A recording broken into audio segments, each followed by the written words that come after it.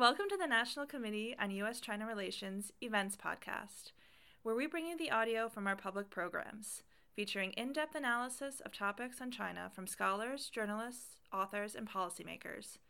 For more interviews, videos, and links to events like this one, visit us at www.ncuscr.org.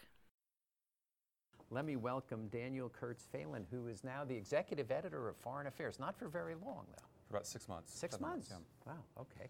But we're not going to criticize or praise foreign affairs Good. today. We're going to talk about this new book, The China Mission, which talks about George Marshall's attempt to make peace between the KMT and the CCP in the 45 to 47 period, which, as some of you know from previous programs, especially Richard Bernstein when we hosted him, that period is very close to my heart because I had written my thesis many, many years ago, before some people in this room were born, maybe even before you were born, on the origins of Chinese Communist foreign policy towards the United States, but I focused on the period leading up to the Marshall Mission.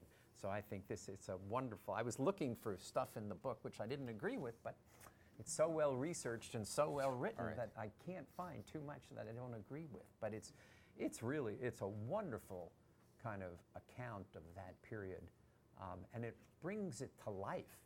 I mean, these characters who we've all read about, some of whom I've met, just are they jump off the pages of the book, and it's just a wonderful, wonderful read. Who have you met? Sorry to interrupt that, but Chiang Kai-shek I've met. Got it, okay. I never met Zhou Enlai. I never met Mao. Got it. Met Madame Jiang. Got it. In the old days, when you were a student in Taiwan, there were not many Americans who studied in Taiwan, and on National Day, they would host the American students in the National Palace, and you would go and shake their hand. That's very cool. And have a photo. But let me turn. Daniel will speak for 20 minutes or so, and then we'll open it to questions. But thank you for writing this book. Well, thank you so much. much. Really great fun. Thank you so much for having me. Thanks to the National Committee for doing this. I've been, as I was just telling Steve, at work on this for 5 or 6 years, so it's really fun to suddenly be able to talk to people who are not, my wife or my parents about. they got a little bored at a certain point. So. In the broadest outlines, the story of Marshall's China Mission is the story of one of the greatest military and diplomatic figures, probably in American history, certainly in the 20th century, taking on what is really one of the hardest and most consequential problems in American foreign policy. Most people who know of George Marshall think of him either in the World War II context, when he was the senior-most Army general, or as Secretary of State a little later, when he became the namesake for the Marshall Plan, which drove the reconstruction of Europe. But this is about 13 months that comes in between World War II and the Marshall Plan, 1945 to 1947, when he is in China, sent on this mission. And what I found as I dug into this is that it not just shaped Marshall's career and his career as a statesman and a Secretary of State in really powerful and important and surprising ways, but it really also, in fundamental ways, shaped the U.S.-China relationship and American foreign policy for decades in ways both good and bad, and that you can kind of see the echoes of this mission even today. So for decades afterwards, the whole arc is fascinating. I spent 5 years on this because the kind of human texture of this story is so amazing. But I'm going to try to focus on a few key elements of the story I tell. I'll try to draw those out, and then happy to talk about anything else in the question and answer. But first, let me just talk a little bit about who Marshall is. So I think certainly in my generation, he is kind of a name from a history book, but people don't have a great sense of the full scope of his career. And at the moment when this story begins, in the fall of 1945, just after the end of World War II. Japan surrendered in August 1945. Marshall is really one of the most towering figures on earth. He has just been U.S. Army Chief of Staff for 6 years. He took over on September 1st, 1939, the morning that German troops went into Poland. He was woken up by a phone call before he was supposed to start his first day of work, telling him that that units at the Polish border. So he's been kind of central to this whole experience of World War II. He's really been one of the key architects of Allied victory over the Germans and Japanese. He has this amazing public profile in the United States. He's Times Man of the Year at a time when that mattered a lot, when Time really did have incredible cultural prominence. There's a draft Marshall movement trying to get him to run for president. You read quotes from Churchill, who talks about his gigantic brain. Truman called him the greatest military leader that ever lived. So he really did have just this unrivaled public profile and kind of esteem, and it's really hard to even, people often ask about analogies today, and it's really hard to come up with someone in public life who has the kind of profile that Marshall had. And I went back and read letters and diaries and memoirs from really some of the most famous figures of that day, and they go into these kind of giddy raptures when they're talking about Marshall and they're talking about being around him. And the thing that really came through again and again in reading these is they talk about the presence that Marshall had, and the way that the minute he walked into a room, he spread this sense of authority and calm and kind of stoic leadership. And that was really central. That kind of stoic self-discipline was really central to the public image of Marshall and the image that people had at the time. And one thing that was really interesting in digging into Marshall's life and looking at it a little bit more closely is the extent to which that image, the image of the kind of great stoic, which we have of him now, but people had of him at the time as well, really is wrong. It's an image that Marshall created, concealing what I think is a kind of person who is much more interesting than the kind of gray historical figure that we know today. There's a line I came across that I love from an Army officer who worked with Marshall during World War II. Marshall, the officer said, is the greatest actor in the Army. Everyone thinks Douglas MacArthur is, but the difference with Marshall is you never know he's acting. So Douglas MacArthur, another famous Army general, is this theatrical and blustering and narcissistic character. And Marshall is this self-contained, very disciplined stoic. But the officer who said that line really was right. Marshall had created this image of the stoic. And you see it if you go back a little bit earlier in his life. In his mid-30s, he was rising so slowly through the Army that he thought he had to quit. He thought there was no path, no future for him in the Army. It wasn't like his career just suddenly rocketed him to the top. He was kind of a mess at the time. He cursed, he smoked, he had a terrible temper. He had 2 nervous breakdowns when he was in his 30s. He was collapsed on the street in the Philippines and was ended up being hospitalized for what they called nervous exhaustion. So he created this character who could withstand the pressure, and that became the Marshall that we know in history.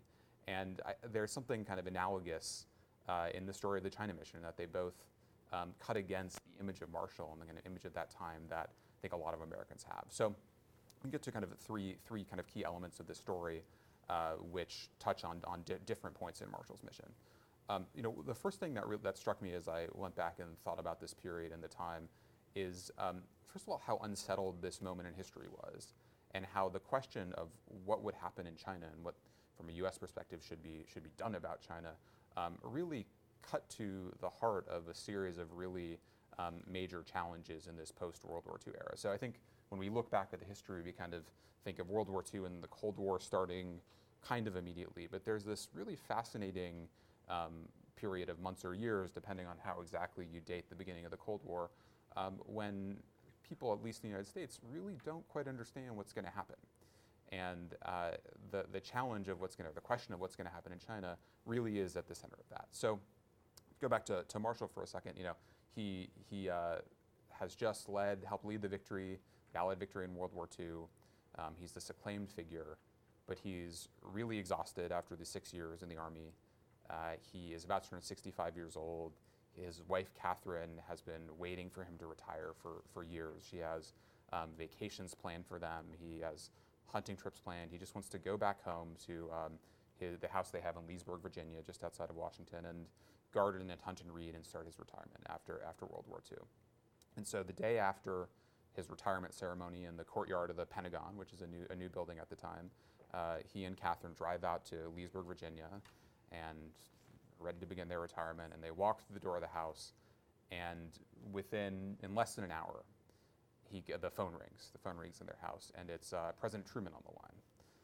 And Truman says to Marshall, General, I'm really, really sorry, but I've got one last favor to ask you. I know you just retired, but I just need one little last favor. And Catherine hears that this call has happened and is immediately furious because she knows that her husband is not the kind of man who can say no to this kind of request from the president. Now, for Truman, the reason he calls on Marshall is that at a time of a lot of challenges for him, both on the home front and globally, China represents this really unique challenge. So, and it's a challenge that really threatens the whole American vision for the post-war world. So at the time, we thought of the post-war peace being upheld by the four great powers. So it was supposed to be the United States, the United Kingdom, the Soviet Union, and China together keeping the post-war peace. It was the big four, the four policemen. And that was the center of the vision for the post-war that FDR had talked about through the war, and it still did in key ways guide U.S. foreign policy and guide post-war planning. And it was at the center of how we were going to prevent another calamity like the one that the world had just lived through. The problem was that one of the four pillars of peace, or multiple problems, but one of the problems was that one of the four pillars of peace is China at the time, and China does not really look like the democratic great power that America wanted it to be. It looks a lot more like a failed state in many ways. The nationalists and Chiang Kai-shek are in charge of the central government, and they're kind of slowly reestablishing control over Chinese territory that had been occupied by Japan. They're in Chongqing at the time and kind of planning to move the capital back to Nanjing, where it had been before Japanese invasion. But Mao and the communists are challenging for them for control, and the number of refugees is staggering. There's problems with inflation and feeding the population.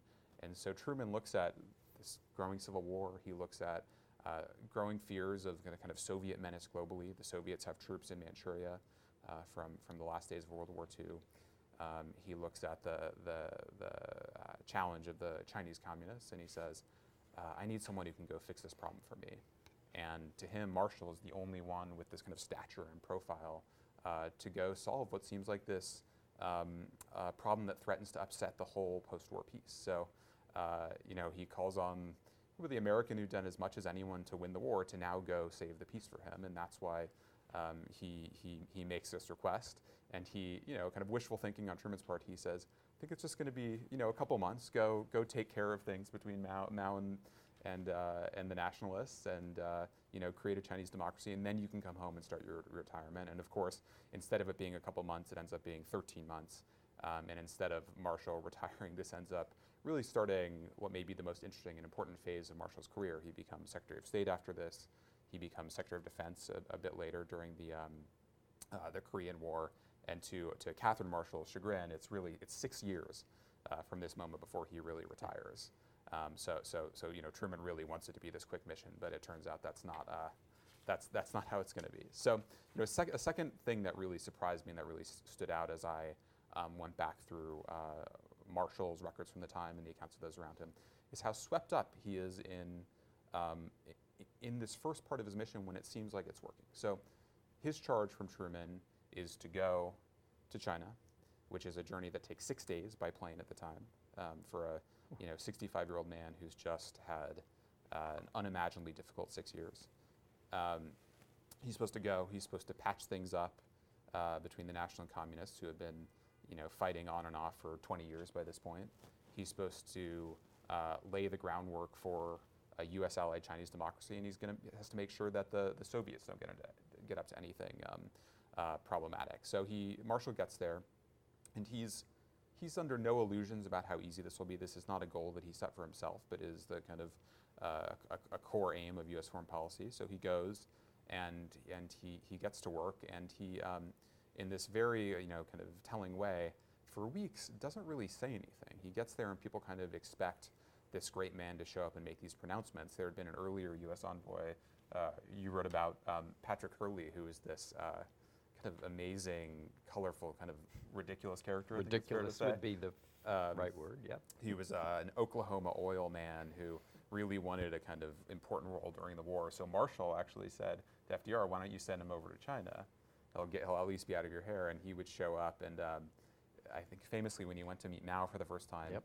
he let loose a Choctaw war whoop in all the Chinese communists, which is like, Gets off the plane. who is this guy? Gets off Yeah. the plane in Yan'an, and from the top of the stairs lets out a Indian war whoop. Yeah, and there's this line from before he goes where he says, I can handle these guys. They're just like Mexicans, and I know how to handle Mexicans," which was pretty telling in terms of how Hurley approaches work. So Marshall is kind of the exact opposite. He shows up, he says almost nothing at the beginning. He doesn't really make any public statements. He starts meeting with Jiang and Sung Mei-ling, Madame Chiang Kai-shek, and with Zhou Enlai, and with kind of lots of different actors on all sides of this, and he just kind of listens to them for weeks and weeks. And the kind of core challenge as he sees it is that there's a sequencing problem. He's trying to get the communists to lay down their weapons. He's trying to get the nationalists to open up political power a bit. But both sides say, well, I'm not going to give anything up until the other side gives up first. So the nationalists say, we can talk about sharing political power once the communists have given up their armies. And the communists say, well, there's no way we're going to give up our armies until we have some guarantee that we're going to have a role in a coalition government. So Marshall's challenge is how you kind of create a choreography that can overcome that logjam. And what's remarkable even to him is that after about a month there, everything seems to be working, kind of miraculously. He gets a ceasefire after about a month. He gets a deal. He spends a lot of time sitting with representatives from each side and gets a deal to merge the two armies with, agreements about the ratio of, former nationalist troops to former communist troops and where they're going to be arrayed. He works behind the scenes to help lay the groundwork for a new Chinese constitution, which is going to be the kind of blueprint for this new coalition democratizing government.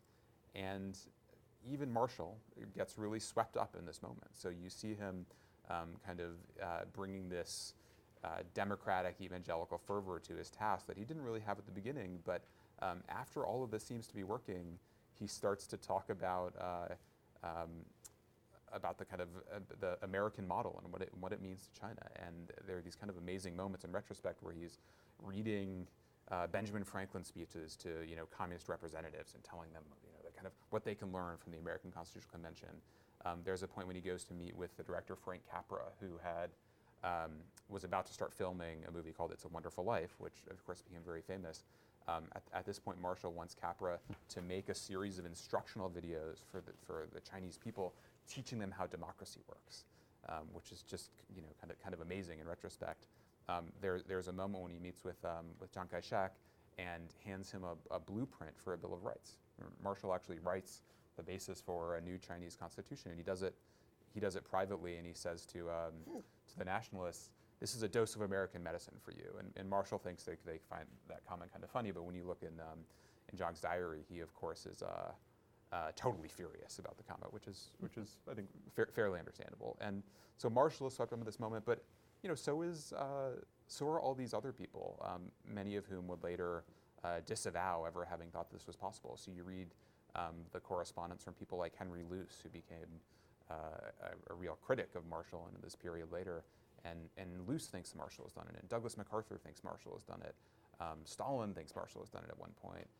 Mao is sending kind of communiques out to his party members, telling them that they're going to have to follow the political path now. And there's this moment for a few months in early 1946 where people say Marshall had saved China, and people talk about this kind of miraculous achievements. And at the kind of high water mark of this moment, Marshall goes on what is sort of a victory tour around China. He goes to all these places that had been at war for years, if not decades, where you'd had kind of tens of thousands of nationalist and communist troops fighting, and he's this kind of emissary of peace, and he's brokering local arrangements and talking about the future of this cooperative government and the future of the U.S.-China relationship. And at the at the end of this trip around China, he goes to Yan'an and meets with Mao and spends this kind of incredible 24 hours. He's staying at the Dixie Mission, which had kind of established during World War II, where there were American diplomats and officers and spies in the communist capital. And Marshall sits with Mao, and they talk about what Mao can learn from the United States and the importance of American capital and agriculture and culture to the future of Chinese democracy. And it's in a kind of eerie historical coincidence. At that very moment, when Marshall's sitting in Yan'an talking to Mao about U.S.-Chinese friendship, the CCP officials are also watching very carefully what's happening in the United States. And that same day, March 5th, 1946, Winston Churchill is touring the U.S. He's in Fulton, Missouri, giving a speech about the Iron Curtain falling between the Western and communist worlds, which becomes a kind of one of the key moments in the beginning of the Cold War. And it's around this time that U.S.-Soviet tension is really changing the international landscape, when people are starting to wonder whether, rather than this cooperative, peaceful future of the big four powers keeping the peace, the defining forces or defining conflict in the new world is really going to be U.S.-Soviet tension. And that changes the way Mao and the communists and nationalists think about their role. Both of them start to say, you know what, I think we can risk a fight to the death. I think that we're looking at a very different kind of international landscape, and that changes what we can do. Both of us are going to be backed by our outside powers. The communists start to say, Stalin was telling us to cooperate before. Now, in an era of U.S.-Soviet tension, Stalin's going to back us. Zhang, similarly, is saying, whatever Marshall is telling me now, ultimately the Americans are going to have my back in this fight to the death that's going to be, probably the first battle in World War III. They really do think that World War III is coming. And, one important and also kind of amazing detail, Zhang kind of has good reason for thinking that the Americans are going to back him. For one thing, he gets this piece of secret information early in Marshall's mission. Right. Marshall meets with Truman before he leaves for China, and has a conversation with Truman about what should be done if the original plan doesn't work. So Marshall's supposed to go tell both sides they have to cooperate or else. And Marshall says, well, what happens if the nationalists don't cooperate? What if they're not willing to? Are we going to withdraw U.S. support from the nationalists? Are we going to continue supporting them? And Truman says, and other U.S. officials say, look, we'll figure that out when you get there. Don't worry about it. Just you'll get it done. And Marshall, because he thinks in these ways, keeps saying, no, I need to know what Plan B is. What do I do if this doesn't work? And so finally, Truman says, look, realistically, we're not going to fully withdraw support from the nationalist government. We've backed them for a long time. They're our allies. And so Marshall says, okay, got it. It's supposed to be a private conversation, but it leaks from the White House. And Zhang gets word of this when Marshall's mission is beginning. And so Zhang has this information saying, well, Marshall might tell me I have to cooperate, but ultimately I know the Americans are going to have my back no matter what. And that's reinforced by lots of other messages he's getting from the United States in spring 1946 as Marshall continues to his peace mission. And you start to see the first signs of what would become called domino theory a bit later, when Americans start talking about what happens if one country falls to communism. And it's kind of funny when you look at the original attempts to work out this theory, because they can't quite come up with the right analogy. So you'll have people talking about the great snowball of communism rolling through Asia, taking down China, then Vietnam and India, or there's a senator or a U.S. congressman who talks about communism as a baseball game, strangely, where he says it's going to get to first base in China, and then second base in Japan, and third base in Africa, and then it's going to hit a home run when it comes to the United States. And you kind of want to shake these guys and be like, dominoes, you're looking for the analogy of dominoes. But at any rate, they that came later. No, that's right. We figured that out soon. But Zhang sees this thinking. He hears it from his friends and allies in the United States, and both sides say World War III is coming, and this is going to be the first battle, and so we don't really need to cooperate. Finally, just to skip ahead to the end of the mission and the kind of consequences going forward, the third thing that really struck me as I spent time with the story and with Marshall is just how much the kind of shadow of Marshall's China mission loomed over both his life, but also over American politics and foreign policy. and the U.S.-China relationship for really decades after that. So Marshall comes home in January 1947, having failed to achieve what he thought he was going to achieve, and he immediately becomes Secretary of State. And goes almost immediately from thinking about just this problem in China, where he's been for 13 months, to thinking about a whole world where there are concerns really all over the place about starving populations and collapsing governments, and all of that leading to communist success and Soviet takeovers. And that's really what American policymakers start to focus on in 1947 when he becomes Secretary of State. And that really, his experience in China really shapes the way he approaches that global task in kind of two key ways. One is when he starts to look at Europe, he focuses on the same factors that he'd come to see as really essential when he's in China. So he gives the speech announcing the Marshall Plan in June 1947 at Harvard, and he talks about the need for a foreign policy that focuses on poverty and hunger and desperation and chaos. And that's what he'd come to see as really essential when he was in China, that the key factors were not necessarily just military, but about who could deliver political order and economic success and food and jobs to a population. And so much of what he was trying to do in China, and so many of the arguments he's having with Chiang Kai-shek and other nationalist officials when he's there, is focused on this question. And it's the same thing that he brings to his vision for Europe. And so you can see the kind of the exact same phrases that he's using in China in December 1946 applied to Europe a few months later. And so much of his vision and that kind of global vision becomes very central to U.S. foreign policy really through today, is born out of this experience in China, his first time really serving as a diplomat. But he also comes to be very skeptical about the ability of American power to fundamentally reshape domestic situations anywhere, and especially in China. So there's as Mao comes closer to victory in 47, 48, and 49, there's a growing debate in the United States about what should be done. How can the U.S. save China? And you see proposals to send thousands of advisors to go into combat with nationalist troops. You see a proposal to put Douglas MacArthur in charge of the nationalist armies. There are various plans to put American officers in charge of nationalist divisions. And Marshall's a real skeptic that can fundamentally change the balance of forces domestically in China. And that really grows out of his experience trying to do this on the mission. And he looks around the globe and is really, what he's not just talking about applying American power and ambition, but being really selective about where it will work and not work. And that grows out of the challenges over these 13 months. And then, the last shadow, the last piece of this that really looms over policy for decades is the who lost China question. So after Mao wins, this becomes really one of the central questions in American politics for years. We think about McCarthyism in the 1950s, and there's probably the most famous line, the kind of slogan of McCarthy is about when he talks about a conspiracy so immense and infamy so black.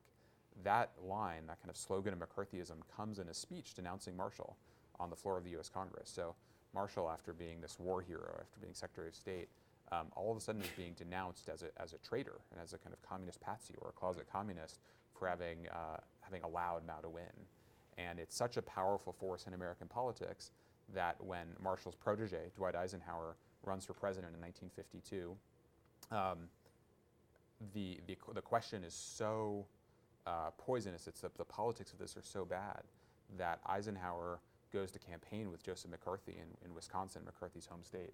And rather than standing up for Marshall, the kind of man he looks to as almost a father who kind of made his entire career, Eisenhower instead embraces McCarthy and refuses to stand up for his mentor because the politics of the who lost China debate were so powerful. And in the McCarthy flamed out during that period, but you see it in these debates among foreign policymakers for decades after that, especially in Vietnam when you look at the Kennedy and Johnson administrations and they say, God, like we can't lose another Asian country to communism. And LBJ has these amazing quotes, and I apologize for the language, but it's LBJ, so it's hard to avoid. Where he says, look at what happened to those guys who lost China. That's going to be chicken shit compared to what happens to us if we lose Vietnam. So as he's sending combat troops into Vietnam, which he's skeptical. He doesn't think it's going to work. He says, well, we can't lose another Asian country.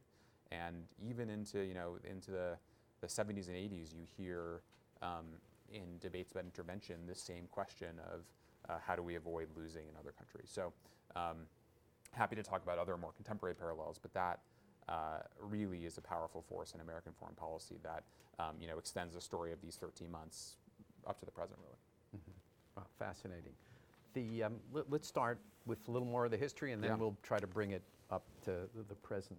But I think I asked you in our podcast, was he doomed? Was this mission, there was just no way that it could have worked? Didn't matter if you'd sent God himself. It couldn't have been fixed. There was no way that the KMT and the CCP were going to cooperate. So, I think the counterfactuals and the contingencies are really fascinating here.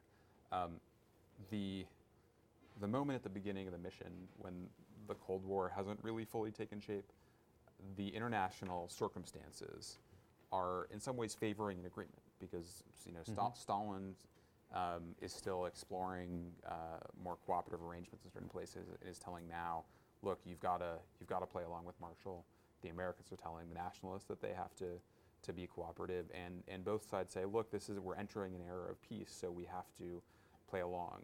If this, you'd shifted the timing of Marshall's mission a bit and peace had taken hold, and some of these arrangements had been able to get a little bit more established before international tensions really escalated. I think there is some chance that they would have persisted for some time. But what Marshall really discovered is that, to answer your question a little more directly, the forces were really beyond him. That it wasn't about, whether he approached negotiation a slightly different way or tried to use leverage on one side or the other, or threaten Zhang with a arms embargo. That there were these kind of fundamental disagreements about the future of China, and that really was an existential fight. And given the international circumstances that were fanning those tensions, there was nothing that short of a really major intervention, which he thought was unlikely to work and would have created other risks that the U.S. could do. As I read the book, I guess I said I basically agreed with everything, but I guess there was one part where I think you understate the Mao and Judah and Zhou Enlai's fundamental distrust and dislike of the Soviet Union. They had been screwed by the Soviet Union since the formation of the Chinese Communist Party. Every 2-3 years, they get screwed. That they really didn't like and didn't trust these guys, which in a lot of ways, and again, I don't think it was Marshall, but Hurley, basically, that the Chinese Communist Party was actually prepared to cooperate with the United States in a very major way. I think by the time Marshall arrived, less so. But earlier on, because of this fundamental dislike and distrust of the Soviets. I mean, they really didn't like them. And internal communications released subsequently show that this is true. And then history proved it absolutely And Mao would say, if I'd done what Stalin told me to do, I'd be dead now. Yes, that's right. Which is true. So didn't that really, in a way, push the Chinese Communist Party towards us?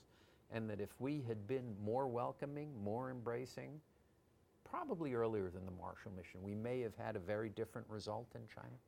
So not of cooperation, but of a Chinese Communist Party that was more pro-American. So I think that there was potential for more cooperation during World War II. Once you get into the post-war period, given everything that had happened up to that point, and given the extent of the disagreements between the nationalists and communists, leaving aside the global context, it would have been very hard to, I think, even if you fully abandoned the nationalists and made a kind of fairly definitive turn to the other side, it would have been very, very hard to find some kind of cooperative arrangement that would have worked in a Cold War context. I think where we made mistakes was then in being slow to recognize that divergence later. So and that's in part a result of the politics of the aftermath here, when the who lost China question makes it so hard to talk about Sino-Soviet relationship in sensible ways that even as people start to notice that there is tension, really, long before Nixon goes to China, people in the kind of 50s and 60s, even in the 40s, people would talk about the coming split. But because the politics of it were as they were, right. It was very hard for anyone to act on that. So the kind of I think the what ifs come in some ways earlier. The opportunities yep. for a more cooperative arrangement come somewhat earlier and come in the 50s and 60s. But the Mao's behavior in 1949, when there were kind of U.S. efforts to try to reach out. Right. I mean, at that point, it had already. And prior to the Marshall, during the war, again, prior to the Marshall mission, we made promises to the Chinese Communist Party to deliver materiel, to deliver war, right. To deliver weapons, to do all these things, which may have changed the way they right. thought about and really United kind of States. Extraordinary. I mean, you've studied this in more detail than I have, but the kind of extent of those conversations yeah. is really kind of incredible. So. By the way, you asked me who else I knew from the book. Of course, I had the opportunity before he died to spend a lot of time with John Carter Vincent, okay. and wrote a paper on John Carter Vincent, who was one of the Foreign Service officers who lived both was in Yan'an and right. in Chongqing. And is back in Washington at this point, leading the China section of the State Department. Right, who ultimately was purged by McCarthy as somebody yeah. who was supposedly responsible for, quote, losing China. But we had long discussions as to mm-hmm. what the opportunities were during the war, not during Marshall. Right, I think right, ultimately he thought Marshall did everything he could, mm-hmm. but in fact it was doomed to fail, but felt that the United States missed all these opportunities. And he had discussions himself with Mao and Zhou Enlai and the rest of the Chinese leadership in Yan'an, and felt that they actually did have a kind of pro-American bent, mm-hmm. and that it could have turned out. So he left China in 45. He was left. driven out in the Hurley, right, the Hurley purge. Him, yeah. right. And he was writing back channel messages, which were quite accurate on Hurley, but not very complimentary. Right. I mean, it was somebody who basically, sometimes in diplomacy, it's unusual, I think, where you put the wrong person in the wrong place at the wrong time. Right. And it really has an effect in the view of John Carter Vincent that was the case, yeah. and we might have had a different result had we played it. And Roosevelt's death actually played a role also, that yeah. Roosevelt had more of an understanding, and if I'm recalling, had a letter to Mao. Mao had a letter to Roosevelt, which never got past. About visiting Washington. Hurley, I believe, was in China when that happened. Yeah. Right. Barbara Tuchman wrote a piece for, if I can flog foreign affairs for a second, wrote a great foreign affairs piece about this letter in 1974 or something. Yes. Which is called, I think it's called "If Mao Had Come to Washington" or something like that. It's kind of a very interesting counterfactual piece. Yeah. And then Stilwell's the other right. kind of amazing character from the war, who was a Marshall. Marshall had this incredible number of kind of proteges, or not exactly proteges, but kind of characters that he had discovered, and he really, early in the war especially, kind of, there was this kind of older class of peacetime American officers, and he mm-hmm. kind of plucked out all of these characters like yeah. Stilwell and Eisenhower and Patton, and kind of made them the leading figures in World War II they were. And Stilwell is one of these guys who's just a kind of amazing character in his own right, and totally different in temperament than Marshall, but has a kind of fascinating interaction and dies at a kind of key moment in the mission. And you kind of see, all sides kind of think about Stilwell a lot. He's kind of this ghost in the story in some ways. Yeah. The other person, I spent a lot of time with John Carter Vincent. The other was John Stewart Service, who I got to meet. But John Stewart Service lived in Cambridge, Massachusetts, so literally could walk over to his thing, whereas Service lived in the West Coast. In Berkeley, right? Yeah, in Berkeley. And what about Melby? Did you know John Melby? No. Okay. No. So all these guys are amazing are that as a kid who's writing about this, had the opportunity to actually talk to the people who lived it, which was just wonderful. Really. And it was the four Johns who were all purged by McCarthy. Yep. Let's talk about what it means for today. Actually, it's interesting as I think about, obviously, it's not nearly as intense, but a piece in Foreign Affairs after you became editor. Right. was about how we've got China wrong, and all the experts had it wrong. And it's kind of who made the decision that China would be like us. We had a policy which was determined didn't work. Is that kind of, is there some analogy to that today? Yes, so I mean, again, I started You this book authorized in, that article, you commissioned that article. The former colleagues. That's right, so this is a piece, Kurt is the director of the committee. Kurt Campbell, who was Assistant Secretary of State, I'm sure people in this room know who Kurt Campbell was, and Eli Ratner, who was a younger official in the last administration, political scientist, China specialist, wrote a piece called "The China Reckoning." They would not say how we got China wrong. I think that's that's how we tarted it up on a magazine cover, but they would not use exactly that language. But it's about the kind of assumptions that U.S. policymakers, especially, and they include themselves. I mean, Kurt has been in this game for a long time, so he's not casting aspersions only on others, about some of the assumptions that U.S. policymakers made about how China would develop economically and politically, and how its external behavior would change, that they think have not been borne out by the reality. So they try to take a kind of critical look at the assumptions of policymakers going back to the opening, essentially. And again, I started thinking about this book in 2010, when that was not exactly where U.S. policy was. But it has, as you point out, there is this kind of convergence between this story and where we are in the kind of debate about U.S.-China policy here. I think the Kurt and Eli piece is representative of a kind of collective dismay in certain circles about the failure, as they see it, of China to develop as we expected it to. And that is not that pattern in some ways goes back to the Marshall Mission even before. You see Marshall living this cycle where he goes and projects American hopes and desires and expectations onto Chinese dynamics and conflicts and figures. He's not the only one. People did it with Mao. People did it with the nationalists.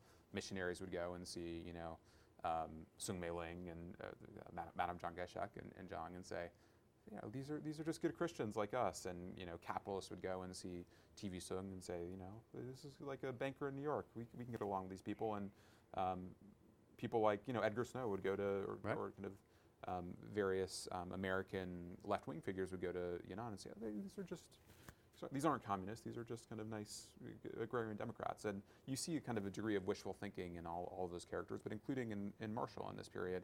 And the cycle is, the kind of the projection of hopes, this period where that wishful thinking seems to be undercut by realities in certain ways, and then this terrible recrimination and kind of fear of charges of betrayal and naivete that comes later. And we're in some ways in the third part of that cycle. It's not quite as intense at this point as it was in the 1950s with McCarthyism, but in the kind of trade war tumult, you see a version of this debate, and a version, there's a kind of overcorrection where, even if you believe that there were certain assumptions made about China either, early in Marshall's mission or early in the opening in the 70s, overcorrecting with, too hard line a reaction later can be equally damaging. And so I think there are real parallels and real kind of echoes here.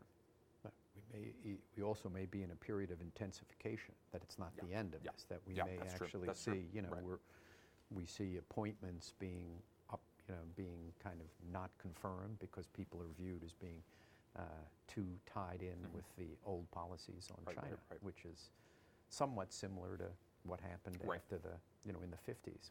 People associated with Marshall, people associated, with the John Carter, Vincent John Stewart Service group, who kind of.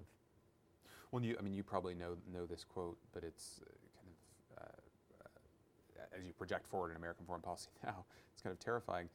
Avril Harriman becomes Assistant Secretary for East Asia in 1961, right at the beginning of the Kennedy administration, and he goes into the State Department having been a government official earlier during the Truman administration, and he looks around and realizes that most of the Asia experts have been purged from the government by McCarthyism, and he says this is a wasteland.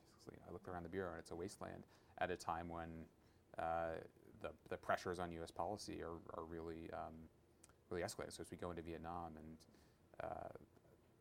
you would like to have experts around, they're all off in academia or trying to rebuild their lives in various ways. And are you suggesting an analogy to today? I don't think we are. I don't think we are there yet. But that's of course. Right. I mean, it's no secret. It's no secret. We're seeing a lot of unhappy folks in the State Department, and the Treasury, and Defense Department, other places. Yeah. And you hope that you can have a degree of, you could have a conversation about past mistakes without getting to that point. Yeah. But we'll see. I don't know. We'll see if our politics have improved at all from the days of McCarthyism. Mm-hmm. Let me open the floor. Everybody's got a question. Go ahead. My name is Larry Bridwell, and I teach international business at Pace University. I would like for you to address the ideological component, because President Xi Jinping has emphasized Marx, including funding the statue of his birthplace in Germany. And and that ideology may have been influenced. Maybe they could have never been cooperation because the U.S. is capitalist and China is Marxist. But if you could address this in the context of the WTO now, in that the criticism being made of China that it's state planning, state directed with subsidies, and the WTO has rules against that because it hurts companies that don't get support from the government.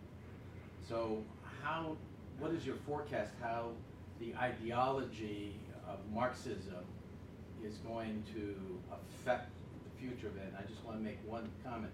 That article about Marx in the current issue of Foreign Affairs is brilliant. I never thought I'd see the CFR do that. Thank you. I'm glad to hear that. This is a piece. Sorry if I could just vlog Foreign Affairs for one more second. Of course. We said we wouldn't, but okay. Yeah. So we had what I think is a really cool set of pieces in the new issue, where we kind of said, look, this is a really kind of for certainly for Americans, and I think for observers globally, a moment where people are really having a hard time figuring out what framework to use in evaluating the world today. What theory, what worldview, what lens really explains what's going on. And so we asked 6 thinkers who come from slightly different schools or come at the question of international relations from different perspectives to make the case that their lens is the one that best explains what is happening globally right now. And there's a traditional realist, there's a liberal internationalist, there's Amy Chua writes about kind of tribalism and how tribalism is driving global affairs.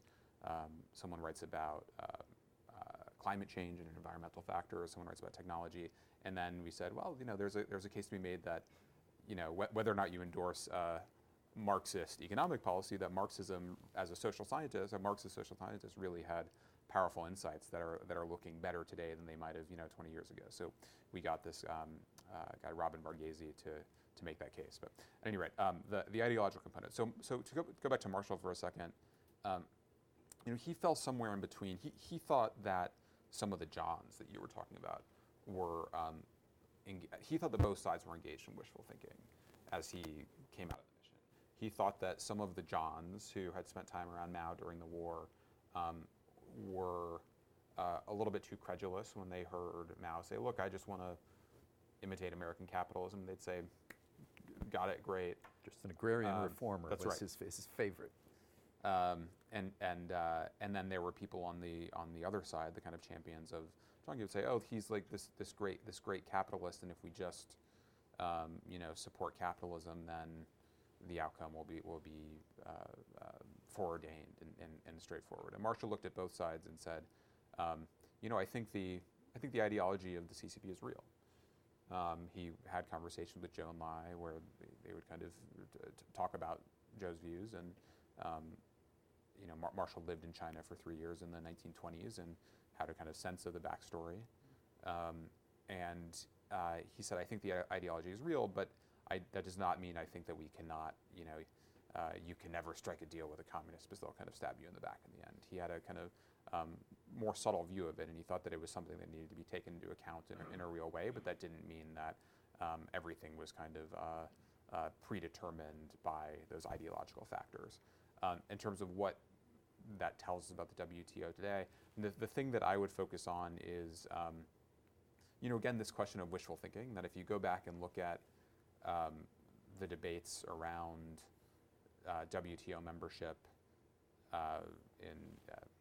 almost 20 years ago now, to the extent there were mistakes, it was in the assumption that by the time we had to worry about Chinese economic competition at a large scale, China would change in ways that we wanted it to, and we wouldn't have to kind of deal with some of the challenges of state-owned enterprises and subsidies and other things, and that if you could go back and say, okay, this is probably still on balance a good decision, but we should be a little bit more attentive to some of these aspects of the Chinese economy and Chinese industrial policy. They're not going to change as quickly as we want them to. It's not impossible to find arrangements that would address them, and you could argue that the last administration was focused on doing that without a trade war, without engaging in an outright trade war. But again, I think that theme of kind of realism and wishful thinking runs through this debate as well, and you get versions of it again among some of the trade warriors who say if only we're tough, if only we kind of show them, then they will fundamentally revise these aspects of economic policy. And the kind of lesson from Marshall, and when you look back at a lot of these kind of Cold War interventions, is you need to kind of take domestic situations on their own terms and not assume that the right application of American incentives or force or whatever it is will fundamentally change how foreign actors think about their interests. And that's true with allies and adversaries.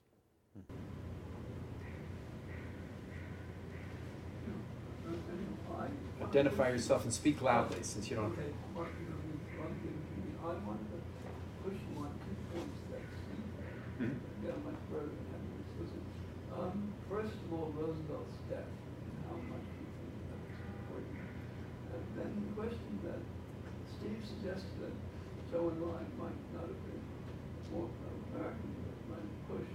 My take on that point is he might not have been more pro-American, but he might have felt that he could have manipulated or pushed on this issue in terms of the relationship between his colonies and the United States. And I've seen the letter that Steve mentioned in my book, in the archive. And as you know, this was only a few months before Roosevelt died, and almost immediately caught his attention. So I'm really curious because I think, for example, let me go to the other analogy. If Trump had not been elected, we would be seeing a very different country. So I don't think that certain people would make this serious despite Trump. Yeah. So on the FDR question, I mean, it's a really tough one, right? There are, when you look at it gets you into theories of history in a way that's can be tough to untangle. I think when you look back at the kind of origins of the Cold War, the factors on the Soviet side, the structural factors, some of them ideological, many of them not. I think it's hard to imagine escaping some kind of grand conflict between the U.S. and Soviet Union, whether you have Roosevelt or Truman in office. And I think there are people who argue that Roosevelt could have finessed it through that period, but I think as the evidence grows, it's hard to imagine that you could have avoided the Cold War altogether. And if FDR is in power and you can hold it off, does that change the situation in China? Maybe. But again, it's hard to kind of play out all those counterfactuals in a credible way. Zhou Enlai, I think you're right that he, Mao valued him in this period in part because he knew how good he was at understanding the politics and playing the politics and personalities in the kind of international scene. And it's kind of this amazing moment in Chongqing during the war, where you have just this incredible collection of journalists and officers and spies and diplomats, and they're all through the mission. And part of what makes it so interesting on a kind of personal level is that you have all these guys at parties together, and they're Joe is made for that. That is he knows exactly how to talk to each one of these different groups, and he knows how to go talk to a journalist, and he knows how to talk to Marshall. One one detail that I just always found really telling is whenever he wanted to flatter an American, he'd say, "You really understand China," Right. and that was his like ultimate line for flattering the Americans. And it's still used frequently. And he he was trying to play Marshall, and Marshall understood that intellectually, but there were still moments where I think this is still the case today, where the personal relationships, the Americans could be put a lot of stock in them, and this would be true with both the Nationalists and the Communists. But Joe would kind of shift, use the relationship to his advantage at various points. And there are times when you see, all of this will become clear someday when the CCP archives are fully open, if they ever are. But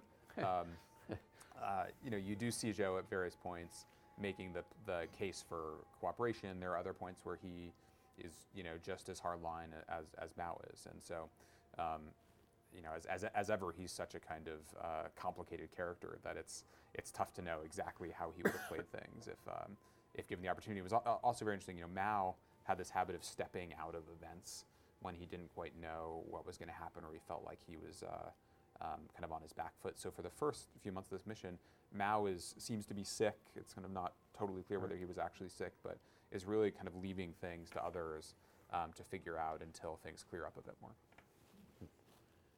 Think that's similar to the current president of China, who disappeared for how many days? Yeah. 12, 14, 15? That's an interesting question. Prior to the right in 2012. As you let things play out. And, yes, let them play out. Yeah. Interesting. Yeah. Hi, my name is Reverend Lee, retired transit worker. It's following from the FDR question. FDR, in his Atlantic Charter, did have an anti-colonial perspective because he directed towards the British. Yeah. And I think third world leaders saw that as a possibility, opening up as an alternative development scheme to work with the United States, for example. And the OAS, I believe, the predecessor to the CIA. OSS, yeah. OSS had agents in Vietnam, Ho Chi Minh, and of course in China, I guess too, right? Yeah. So was there a change, you think, once FDR passes away? Because there were fundamental policy changes, besides the speech in Missouri by Churchill, for example, the division of Korea. Do you think that FDR would have agreed to a division of Korea? I mean, that's something that's incredible when you think about it. It seems like an alteration of policy. Do you think that was the case, or you don't think? So I think FDR probably felt. I mean, he was so committed to the anti-colonial elements of U.S. policy in that period, and had huge fights with Churchill over British kind of imperial concessions in China. And the one thing that Churchill refused to give up was Hong Kong. He said, I'll give that up over my dead body. But there are lots of instances of FDR really kind of standing up for a strong sovereign China, and many other former colonial or powers that had been under kind of imperial control in one way or another. As the Cold War starts, so that is still kind of part of American rhetoric, and the United Nations has been formed. China is one of the first signatory of the United Nations, and you see that kind of anti-colonial elements of American policy start to come into conflict with the anti-Soviet elements of American policy, and over time the anti-colonial elements kind of like fall away as the anti-Soviet pressures become greater. And you see, Marshall at various points says, I think we need to do more to recognize that the kind of one of the fundamental factors in this period is nationalism, and he still uses the language of his time, so he'll say, the backward and colonial people are rising up and realizing that they have a role in shaping world events. And so there's a really interesting debate over these years. Well, we care about sustaining the French government, and that means we have to support them in Vietnam, but we also don't want to support colonialism in Vietnam. Ultimately, the first part of that argument wins in case after case after case, and it's not just here, but globally. If you kind of imagine a slightly different policy, and a leader who was perhaps more invested, would that have changed the scenario fundamentally? It's hard to say, but you do see that kind of tension growing, and eventually the anti-colonial stuff just seems to become less of a priority as the Cold War pressures grow. Of course, the question I always ask is, did the purge of the Asia hands in the State Department and elsewhere lead us to not understanding that what was going on in Vietnam was really an anti-colonial nationalist movement, not particularly a communist movement, and that the domino theory was fiction. But because we didn't really understand that, we made terrible policy decisions. So in a lot of ways, you can trace from the Marshall Mission up to the war in Vietnam. Exactly, and I think the kind of Marshall was there's a hedgehog and the fox. Do you think of kind of one grand theory of events, or do you kind of look at each challenge kind of case by case and try to think about the particulars? And Marshall was very foxy, so he would say you need to kind of understand. There are certain cases you want to have a grand theory, sure, but you really need to take each situation on its own terms. And part of when I look at Vietnam or China, I see Cold War dynamics, but you also need to understand who the players are. And he spends tons of time saying how do the train systems work? How do people in Manchuria get their food? Where does the coal come from? Where does the timber come from? How does river shipping work? He's just so invested in that kind of detail, and believes you have to build an understanding of each case from the ground up, and that was impossible. To your point, that was impossible to do if you didn't have experts. Right. Tom Burke, Korea Society. So George Marshall's 13 months in China. How did this alter the trajectory of history? Does anything you think changed counterfactually by his spending 13 months in China? So I think that he it made him the Secretary of State who could drive the Marshall Plan forward. He probably wouldn't have been Secretary of State had he not done this mission. He would have gone off into retirement. But Truman sees him, watches him in China. He kind of transforms himself from this guy who's been in the Army for 50 years into kind of diplomat and strategist. And Truman then makes him Secretary of State, and he takes out of this mission the kinds of insights that become really, really central to the Marshall Plan. So I think that, again, would there have been no Marshall Plan? There probably been some version of it, but he, a lot of that for him comes from the experience in China.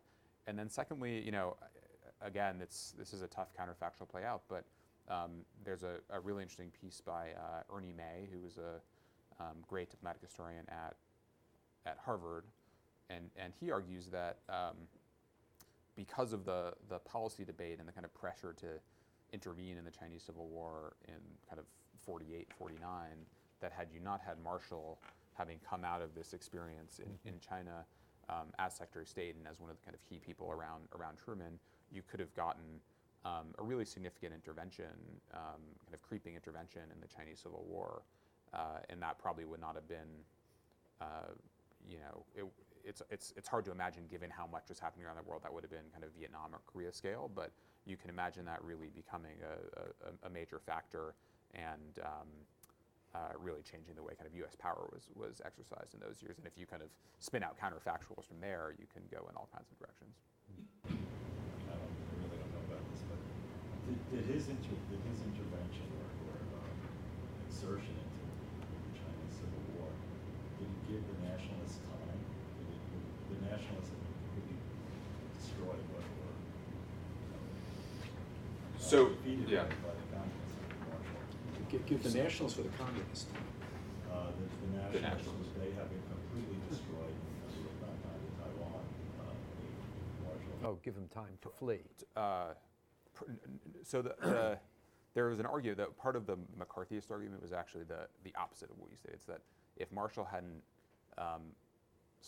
stalled nationalist offensives for several months, then the nationalists would have just wiped out Mao over the course of 1946. Marshall, was aware of that argument, and he looked at the military balance and looked at the kind of logistical problems and said, I don't think that's going to happen. I think your only hope is to show restraint, try to negotiate, show the Chinese people that you are intent on peace, not stretch your lines and kind of create all the logistical. He'd been a logistics guy earlier, so he would say, if you try to, stretch your military lines into Manchuria, you're going to open yourself to exactly the kind of attacks that Mao is so adept at launching.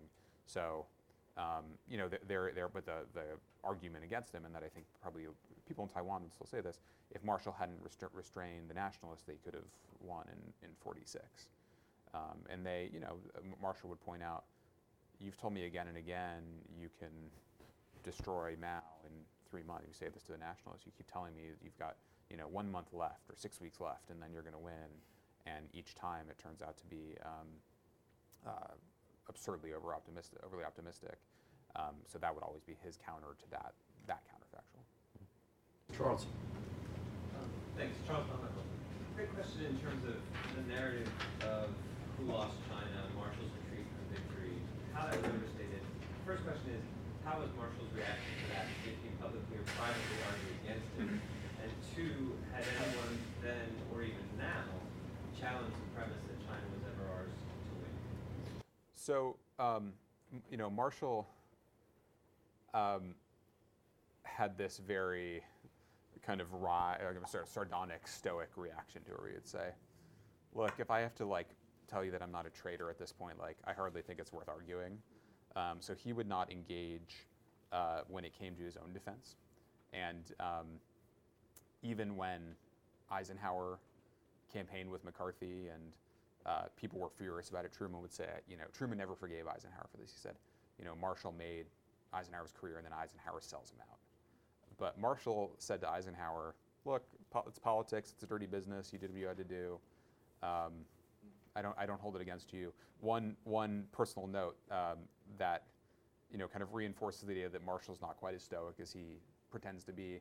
I came across this really touching exchange in the papers of one of Marshall's wartime aides, this guy Frank McCarthy, who became a Hollywood producer and had been close to Eisenhower during the war. So when after Eisenhower wins and he's campaigned with McCarthy, Marshall keeps saying, I don't hold it against him. I don't feel that bad. Catherine Marshall, Marshall's wife, talks to Frank McCarthy, the aide, and says, you know what? I think George would really appreciate it if you could go talk to Ike and have him say something nice about George from the White House. Don't tell George I ever asked you this. He would be horrified if he knew that I was saying this, but I think he would appreciate it. So there was a sense that she could detect underlying hurt, even though he would not really let on. Where he did kind of publicly defend people was when others came under McCarthy's fire. So he would never stand up for himself. He would say, I have the stature, I can get through it. I'm retired. This is not going to ruin my livelihood. But when some of his former aides started to get attacked, that's the only time he spoke out against McCarthyism and said, there's a line in the epilogue of the book that I'm not going to get quite right, but he has this kind of very powerful line about, if this is how democracy tries to defend itself, then we're going to end up doing more damage to ourselves than anyone else could, than our enemies ever could.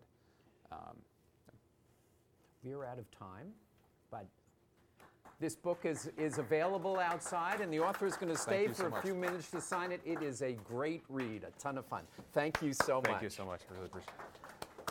Thank you.